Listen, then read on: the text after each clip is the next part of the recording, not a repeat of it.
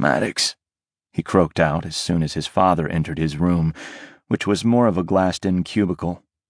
The drugs had worn off enough to get the word out, but his mind was foggy as a June gloom morning.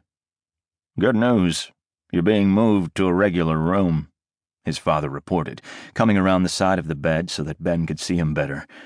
Moving his head still hurt. His dad was tall, an inch or two on Ben, with a full head of silver hair and broad shoulders and a rangy build more suited to the baseball players he routinely treated. Ben had blurry memories of his dad and Camilla arriving, of his dad arguing with his doctor at one point, but no real conversations his memories could latch onto. "Maddox, tell me," Ben demanded. No one had given him a straight answer in days. "Calm down before you set off your oxygen monitor again." His father patted Ben's good arm, his solid grip familiar and reassuring. And maddening.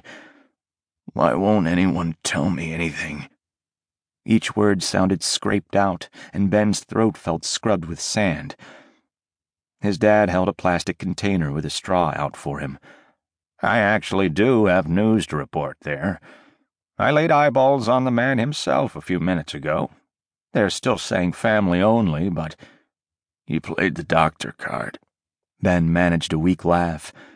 "I did indeed." His dad winked. "And he's still fighting the infection. But he's kept the leg. His surgical team is absolutely top-notch. I'm impressed. They're keeping him sedated as much as possible right now, but I held his hand, told him we're cheering him on." Ben's eyes burned with slick relief. Alive. Maddox was alive. Maddox was going to make it, and make it back to the team with him.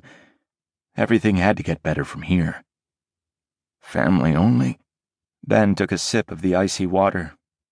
"Are they actually here?" "Yeah." His father looked away. "Couple days ago, they said he wasn't going to make it. Parents flew down with the sister. What a difference 48 hours makes, huh?" Ben gagged on the water, stomach revolting.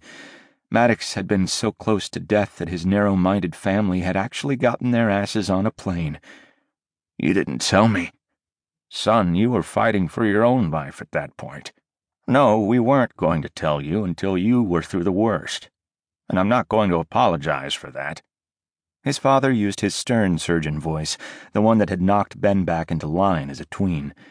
But Ben wasn't 12 anymore, and, infection or no, he refused to be cowed. "I deserve to know. Don't keep any other updates from me." His father huffed a reply Ben couldn't quite make out, but had the word stubborn more than once in it.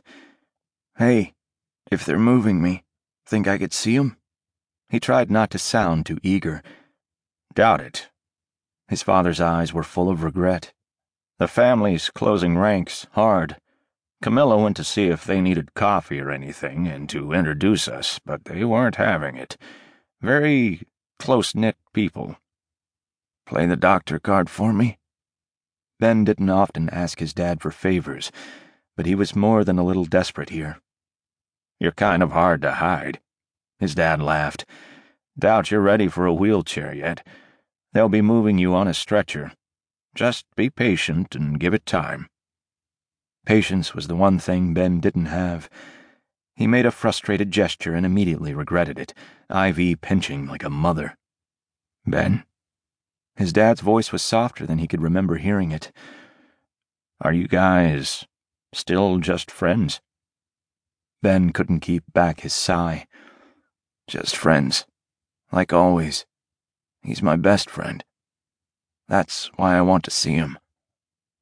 With a lopsided grin, his father patted his arm again. "You know, you don't have to party so hard. It's been 2 years since Trey. Surely you're running out of things to prove." The last thing Ben needed was his dad's judgment about sleeping around. Ben wasn't going to apologize for loving sex and using it as stress relief. Not to Trey, not to his dad, not even to Maddox.